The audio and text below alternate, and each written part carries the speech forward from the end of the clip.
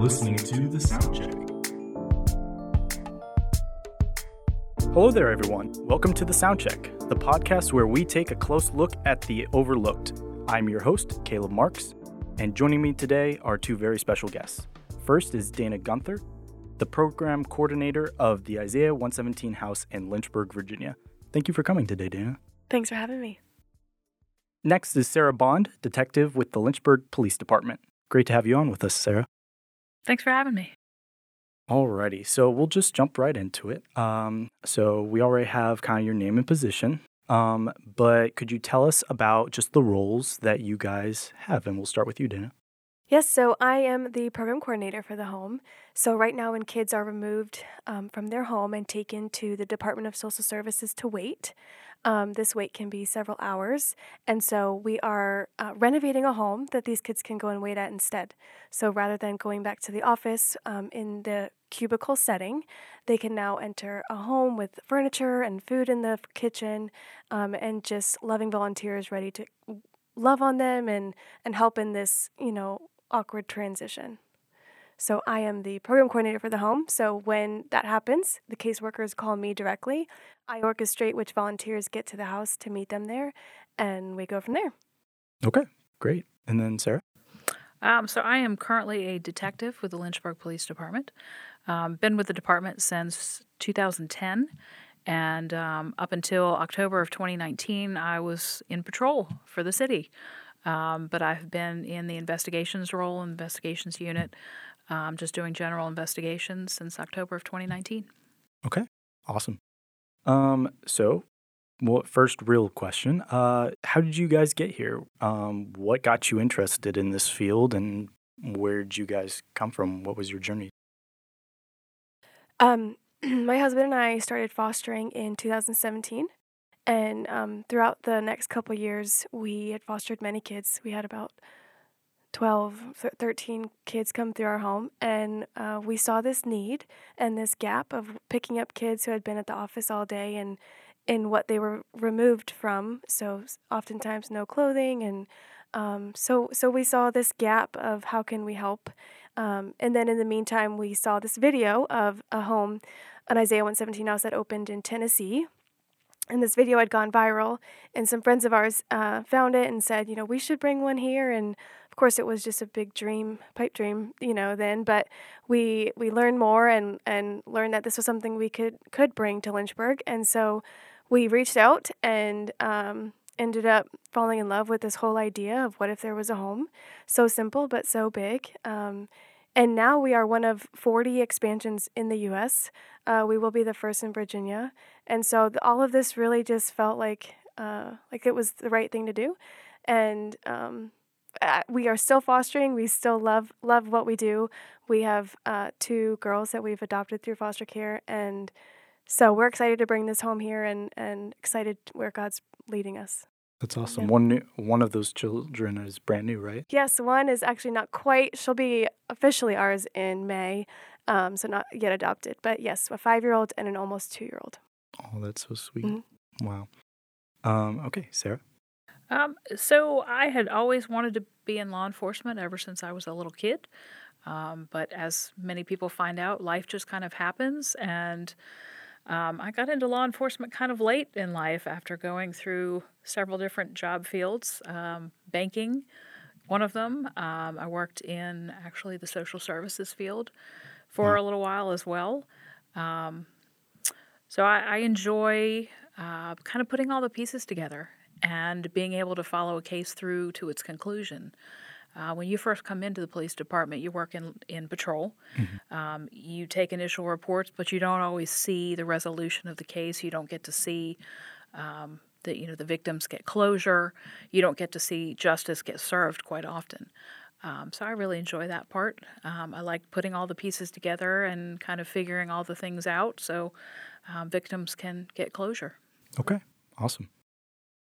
So just for our listeners who do not know, what is the Isaiah 117 house, and what is its purpose? It is a physical home that loves on and serves children awaiting foster care placement. to sum it up in one sentence. Mhm. But yeah, it's just a home that's fully furnished. No one lives at the house, but it is for use of caseworkers and children that are removed from their home and entering foster care but have not yet found placement. Okay. What is that opportunity? Just the ability to work in that atmosphere, in that environment. What's it like? So our physical house in Lynchburg is not yet open. However, we've been able to serve kids being removed right now because the community has been so excited and dropping off donations that we reached out to DSS and we said, hey, I know that we're not open yet, but we've got clothes and shoes, so if you need anything, just call us. And so we have been able to pack bags so far for kids. They'll call us and say, I've got a 5 and a 7-year-old. They have nothing. And so we then have volunteers that pack bags. And so we've been able to build this relationship with DSS. And that has been extremely important and crucial in building this bridge because, the caseworkers don't necessarily have to use this house. This is a nonprofit. Of course, we hope that they do. But in this 2 years of raising awareness and funds, we've been able to build this relationship with them and see them get excited. And that now they're coming to all of our events and they're helping us raise money and they wear our shirts on Fridays. And so it's really nice to see that they're just as excited as we are. And so I hope that answered your question. Yeah, Okay. definitely. Yep. Okay. What does it mean, Sarah, for you to be just part of law enforcement? Oh, wow. That's kind of a I big know, question. very big question. I guess I see it as very much akin to someone who's been in the military. You're kind of a piece of the bigger team. Everybody's role is important, but there's a sense of being part of something bigger than just what you do. And I enjoy that. I like the camaraderie and the family feeling. I grew up with a sister. I don't have any brothers, but it feels a lot like I have a whole department full of brothers now. So I hope that answered the question. Okay. I saw when interviewing you originally before we did the podcast, I saw that having some fun and joking around and stuff in the department when we were over there. That looked pretty fun. There's a lot of that goes on, actually. I'm sure. Yes. Over at where we work, it's pretty crazy. Yeah. Lots of fun. We have a lot of very good pranksters Oh, good. that work with us, so we're not serious all the time, fortunately. That's good. All right. What is a little bit more of a serious question? What is something that most people overlook when it comes to foster care, especially like the foster care system? I think that it's overlooked the trauma piece of it. I think that people can, put kind of a sticker on that that's a little trauma or a big trauma, but you don't really know until you see it. You don't know how much that can really change a child and the importance of these crucial years. So I think trauma is overlooked, and I think that just the importance of needing a village.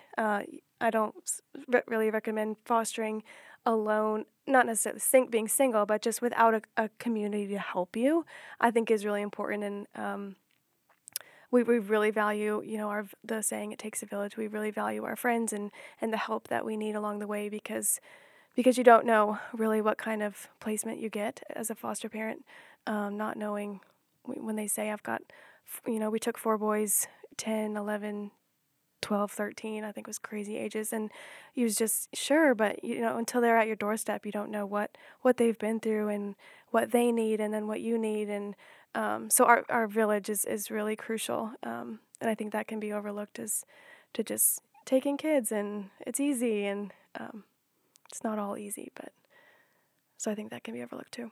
Yeah. So what you're saying is like it was not what you were expecting. It was not what I was expecting getting into it. No. Okay. What were some of the pre-thoughts, I guess, on what you were thinking it would be, I guess?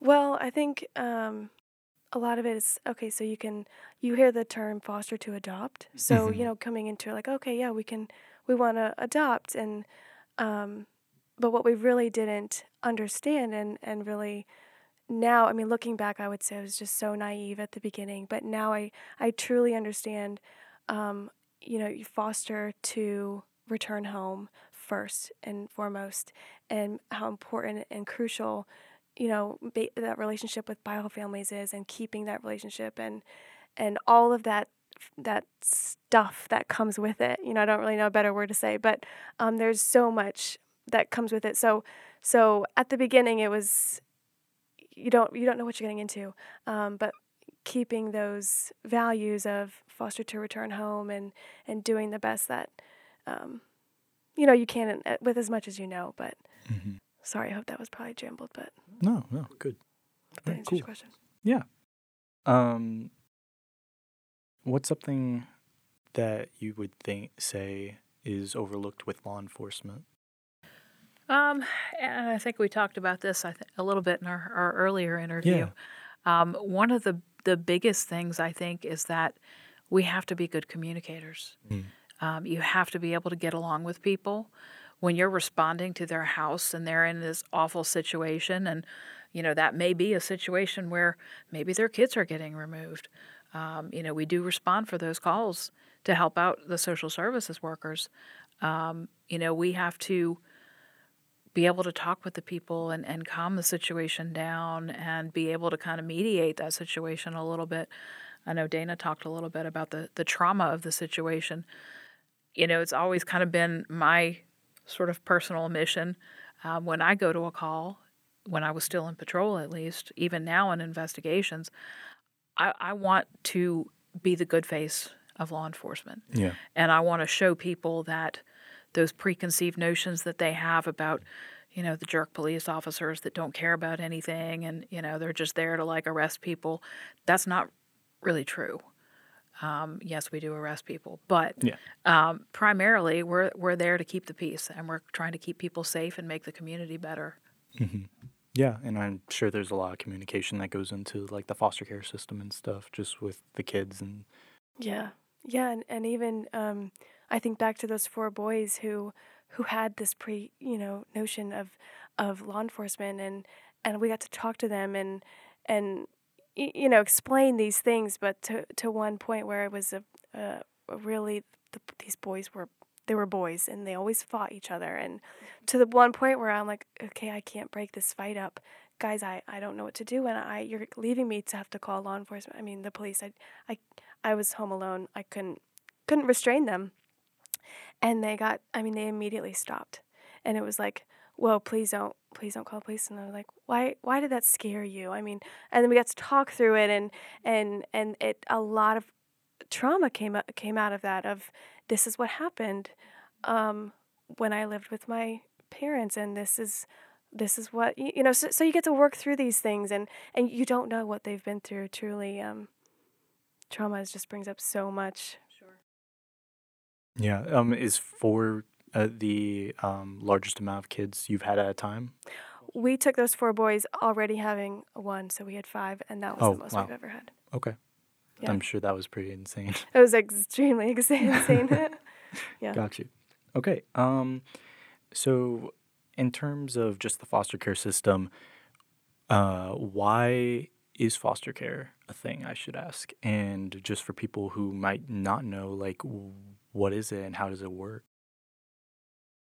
Well, foster care, I guess, to me personally, exists to remove children when they're in an unsafe environment. So when they're being physically neglected, abuse, all the many different reasons, it's to keep them safe. And so they then enter a home that's been trained.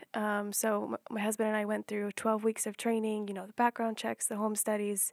And once you've passed that, you've become a certified foster parent, and you're able to keep kids. And then once you get your placement, you have weekly visits with whoever had them before: bio mom, bio dad, grandparents, and then there's a year-long process that you go through where you have court every few months, and the judge then determines what the best next step is for that child. And feel free to intercede any time. That's just my experience with it. Yeah, I mean, I think more often than not, like she was talking about earlier, it's foster to return, and that's probably most often what we see from the law enforcement side. It's not always an abusive situation, but it may be just like she said, an unsafe situation. Maybe it's a home that's not suitable for children to live in. Maybe, that parent just doesn't have the resources that they need to care for those children. And it's just necessary for a short term to remove them so that parent can get the resources they need, get the help that they need, kind of get back on their feet, and allow that time for them to get the home ready for the children to Yeah. come back. We, from law enforcement, probably don't often have a whole lot of direct contact with the permanent foster care system. We're primarily involved early on when it's usually just a temporary situation. And we're called upon to investigate and see, is there something criminal going on? Is there any need for criminal charges in this situation? Yeah. When that's decided, who do you go to, and like what's that process like? Obtaining charges.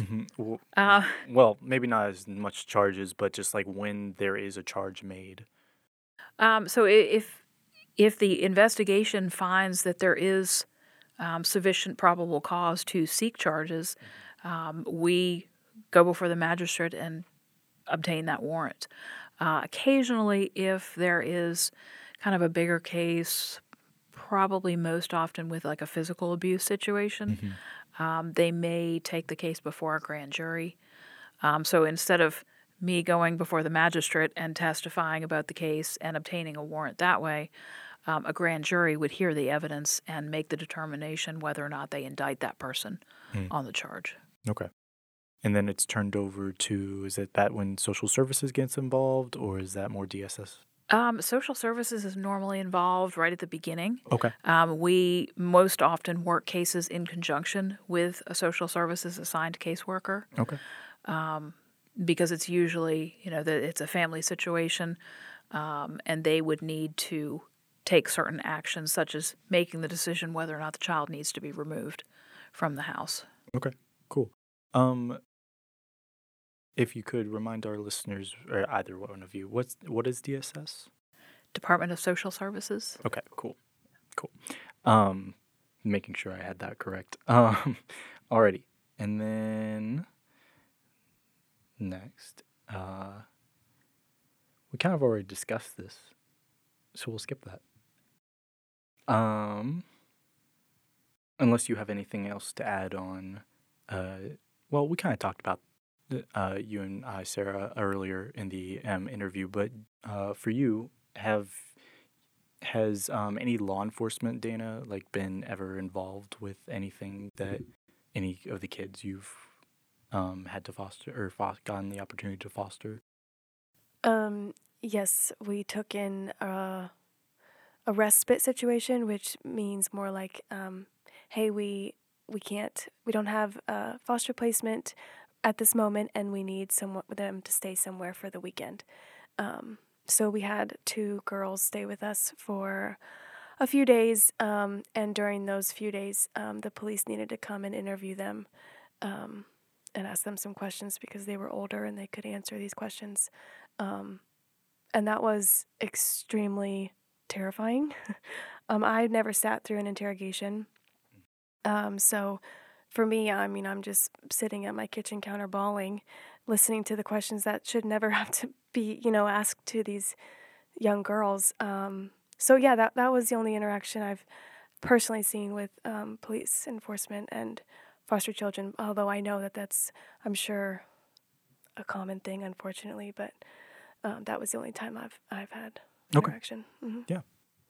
And then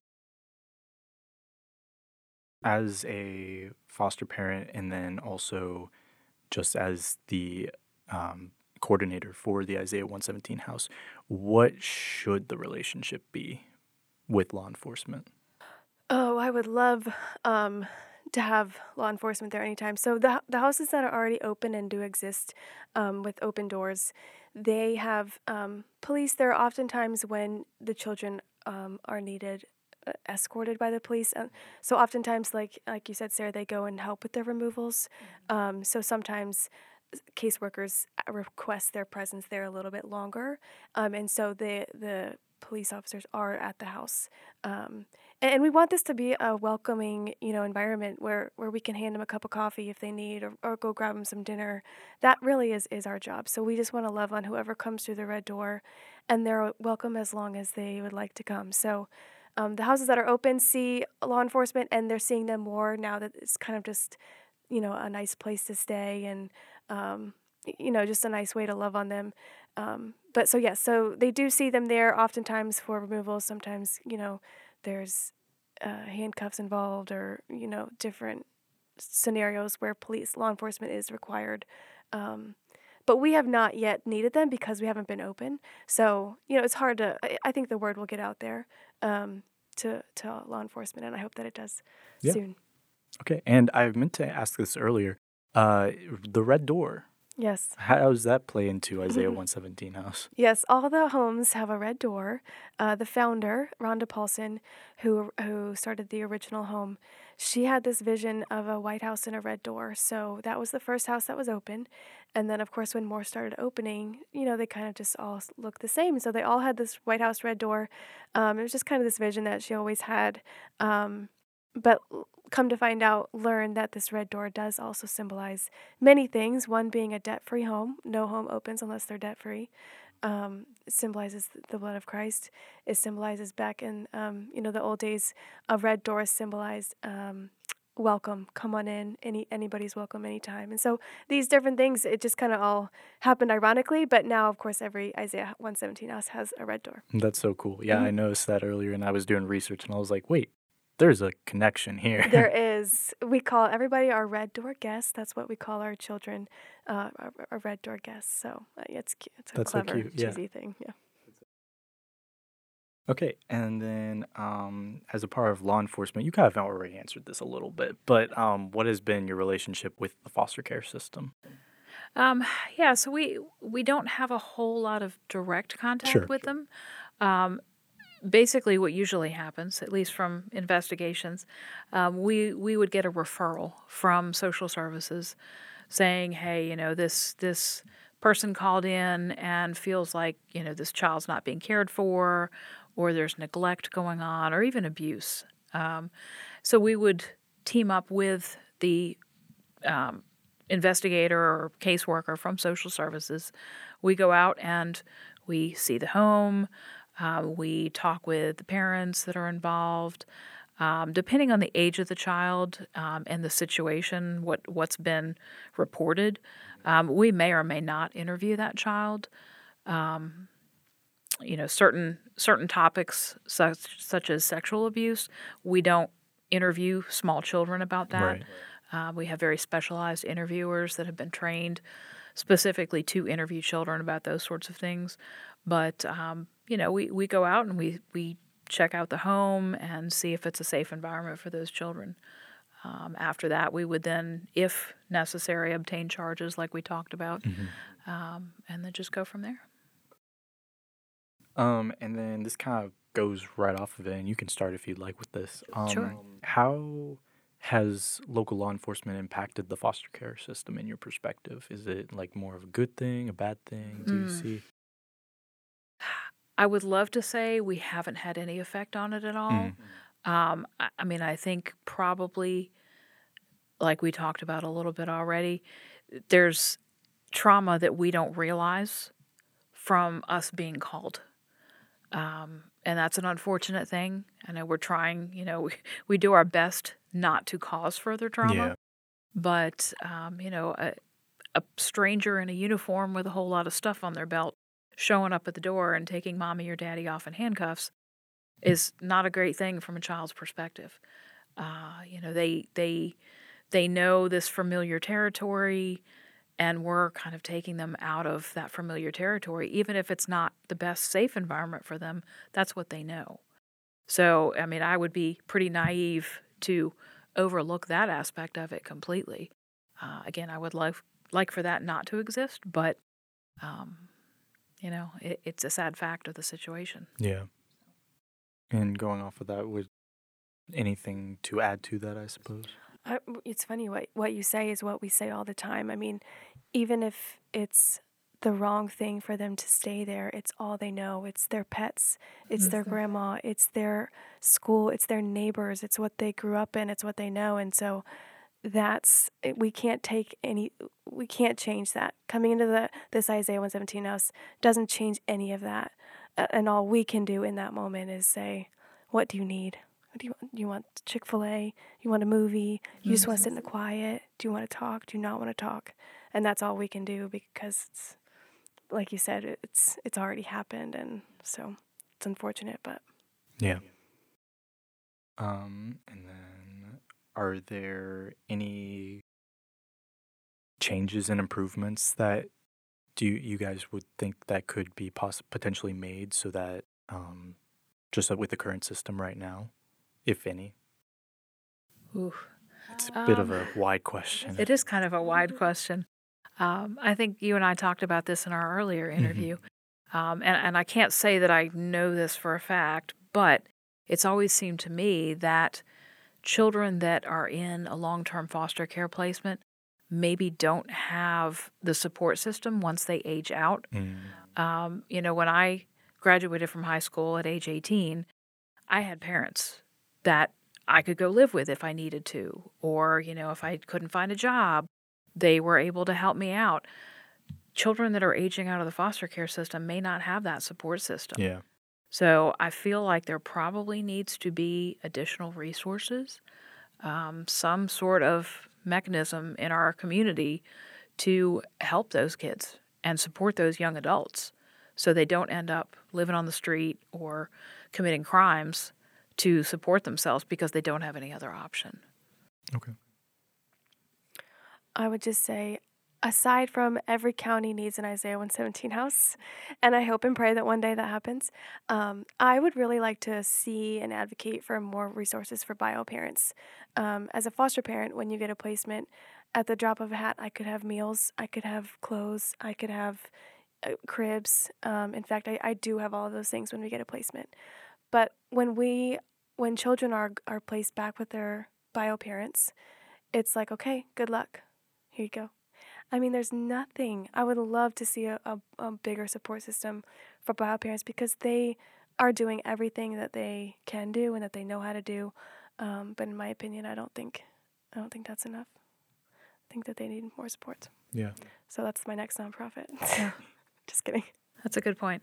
I know there are some programs in the area. Of course, the names of them escape me right now because I had a case within the last couple of years where the social services caseworker was there with me and was asking the parents, what can we do for you? What do you need? And they were naming off things like, oh, we could use a new bed for this child. And she had the name of this wonderful church-based program. It was multiple local churches who have kind of banded together to try and provide those sorts of things. Wow. And they can provide furniture. They can provide small amounts of money, if they need car repair to get to work or that sort of thing. Oh, so that's great. Yeah. Okay. Yeah, that was really nice to see. That really goes along well with what you were saying just on community and this village that is necessary. Yeah. Wow. It's really impactful. Okay. And then where are you hoping to see yourselves, I guess, in the next couple of years, just in law enforcement and the foster care system? Well, my husband's terrified that I'm going to take home every child that comes through the Isaiah 117 house. So I think that we will be fostering for a long time. I think it's in our heart and our blood. And our 5-year-old she was our first placement, so she has seen all of the kids come and go. So now it's pretty common for her, I guess. And she's asking me all the time, when are we getting our next friend to come stay with us? And I want 100. I want 100 friends to come stay with us. And so I think that she's loving it as much as we are. So that's a blessing too. But I see us fostering for a long time. That's really sweet. Well, I think I'm going to be in law enforcement until I retire, probably. That's I good. hope to anyway. And probably stay in investigations. It feels like a good fit for me. And there's so much more that I could learn. There's never there's never a case that comes along where it's just like the last one. There's always something new to learn. There's always something new to figure out. Some new way I can work on that case and help people. So, for people who want to, this is more directed at you, Dana. For Okay. people who want to learn more about the Isaiah 117 house and how they can either impact that or help out more or get involved, what could our listeners learn? Yeah, so we are about 8 to 10 weeks away from opening our doors. When that happens, the house is fully run by volunteers.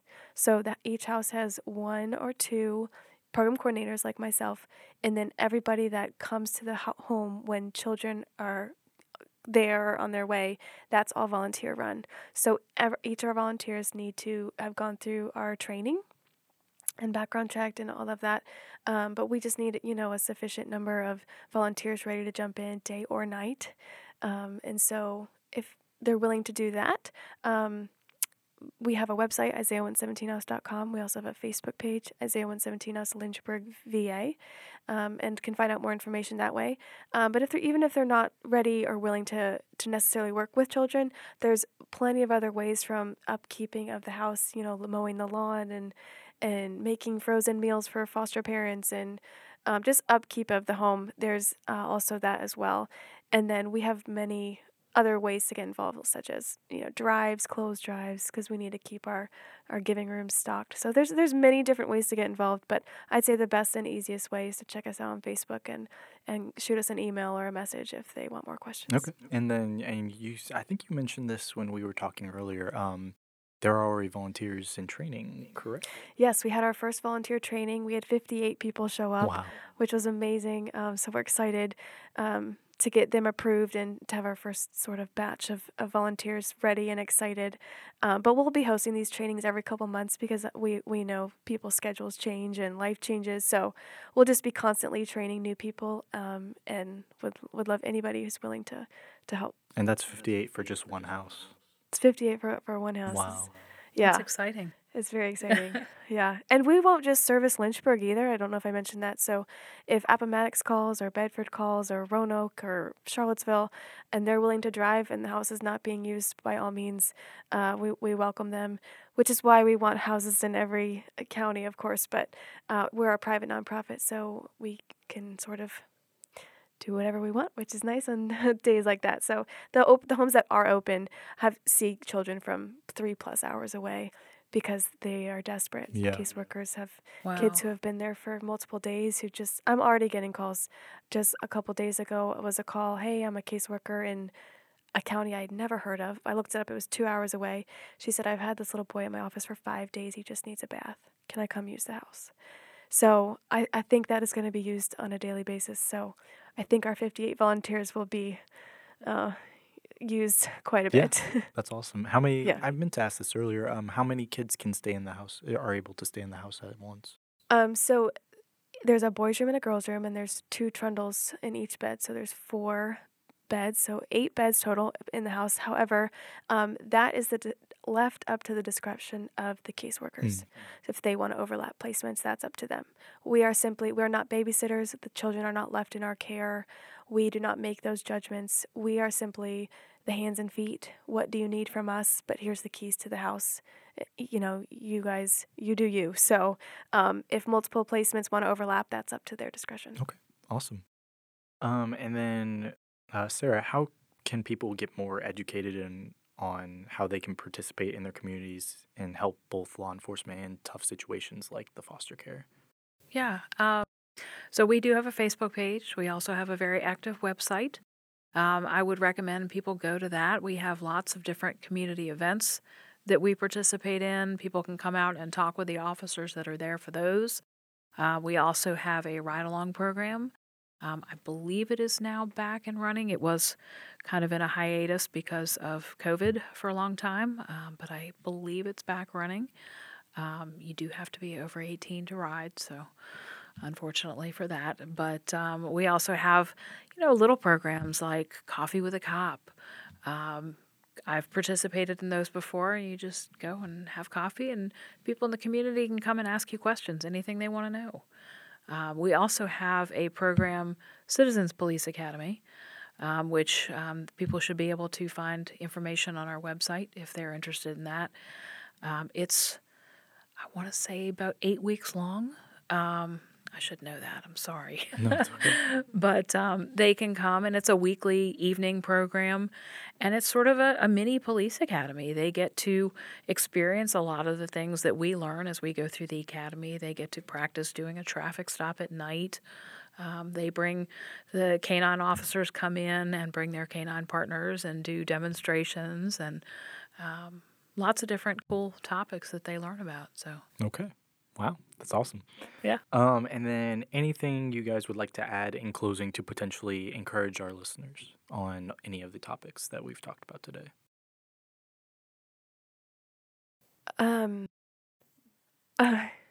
I would encourage you, I guess, with in regards to foster care. Even if you don't feel called to foster or are not in a position to open your home for whatever reason at this time, there are ways to support a foster parent, or even as simple as something like the Isaiah 117 who supports foster care. But I mean, you can, offer a date night or bring a meal over. Just check in on your foster friends. That means the world coming from a foster parent. When we had those 4 boys bring over a dessert, and it just wasn't, I could care less about the dessert, but it was the thought that counted, with her just stopping by. So just check in on friends, and even if you can't foster, there's ways to support people who do, and the whole foster care system. Yeah, takes the village. It takes a village. I'll say it till I die. I guess I would just say that I hope people know that police officers are just people that live in the community just like everybody else. We really do want the community to be a better place. We try and do that. I think I speak for the department when I say that we want to be partners with the folks in the community, and we hope that we are doing a good job for them. Okay. Well, thank you both for coming on the podcast today. Yeah. Absolutely. I will add a funny story if you don't mind. Absolutely. It just came to me. I can't believe I forgot. So we had some foster placement kids, and I was exhausted. I was so tired. These kids were not sleeping, and I made frozen pizza for dinner, and I left the cardboard on the pizza. I think you guys know where this is going. Oh, no. Huge Flames in my kitchen. The afternoon. Get all the kids in my backyard. It was so big I couldn't put it out. Of course, the fire department has to come. Of course. And not just one truck. I'm pretty sure there was like 7 or 8. Because there was some training, and they were all bored. They were all they there. all wanted to get out of the training. Yes. So the whole fire department came to this. I'm mortified. The kids are laughing at me. I'm just like, But really, they stayed there for hours. The kids got to talk with these firemen, and it was the best afternoon. Yeah. I think that God did that on purpose because they got to have this positive atmosphere, That's awesome. light and twist on it. So I still made fun. My husband took a picture because he had come home, and so it's all documented, and they throw it in my face all the time. But it was a great afternoon with law enforcement, and I just forgot That's that good. story. Yeah. I'm glad to hear that. Alrighty, well, that's all for the show today. I wanted to thank both Dana and Sarah for just taking time out of their week to come join us. Thank you guys so much. Absolutely. Thanks for having me. And then please don't forget to subscribe to the podcast and check out the YouTube channel for a lot more of this content. And as always, thanks for listening to The Soundcheck.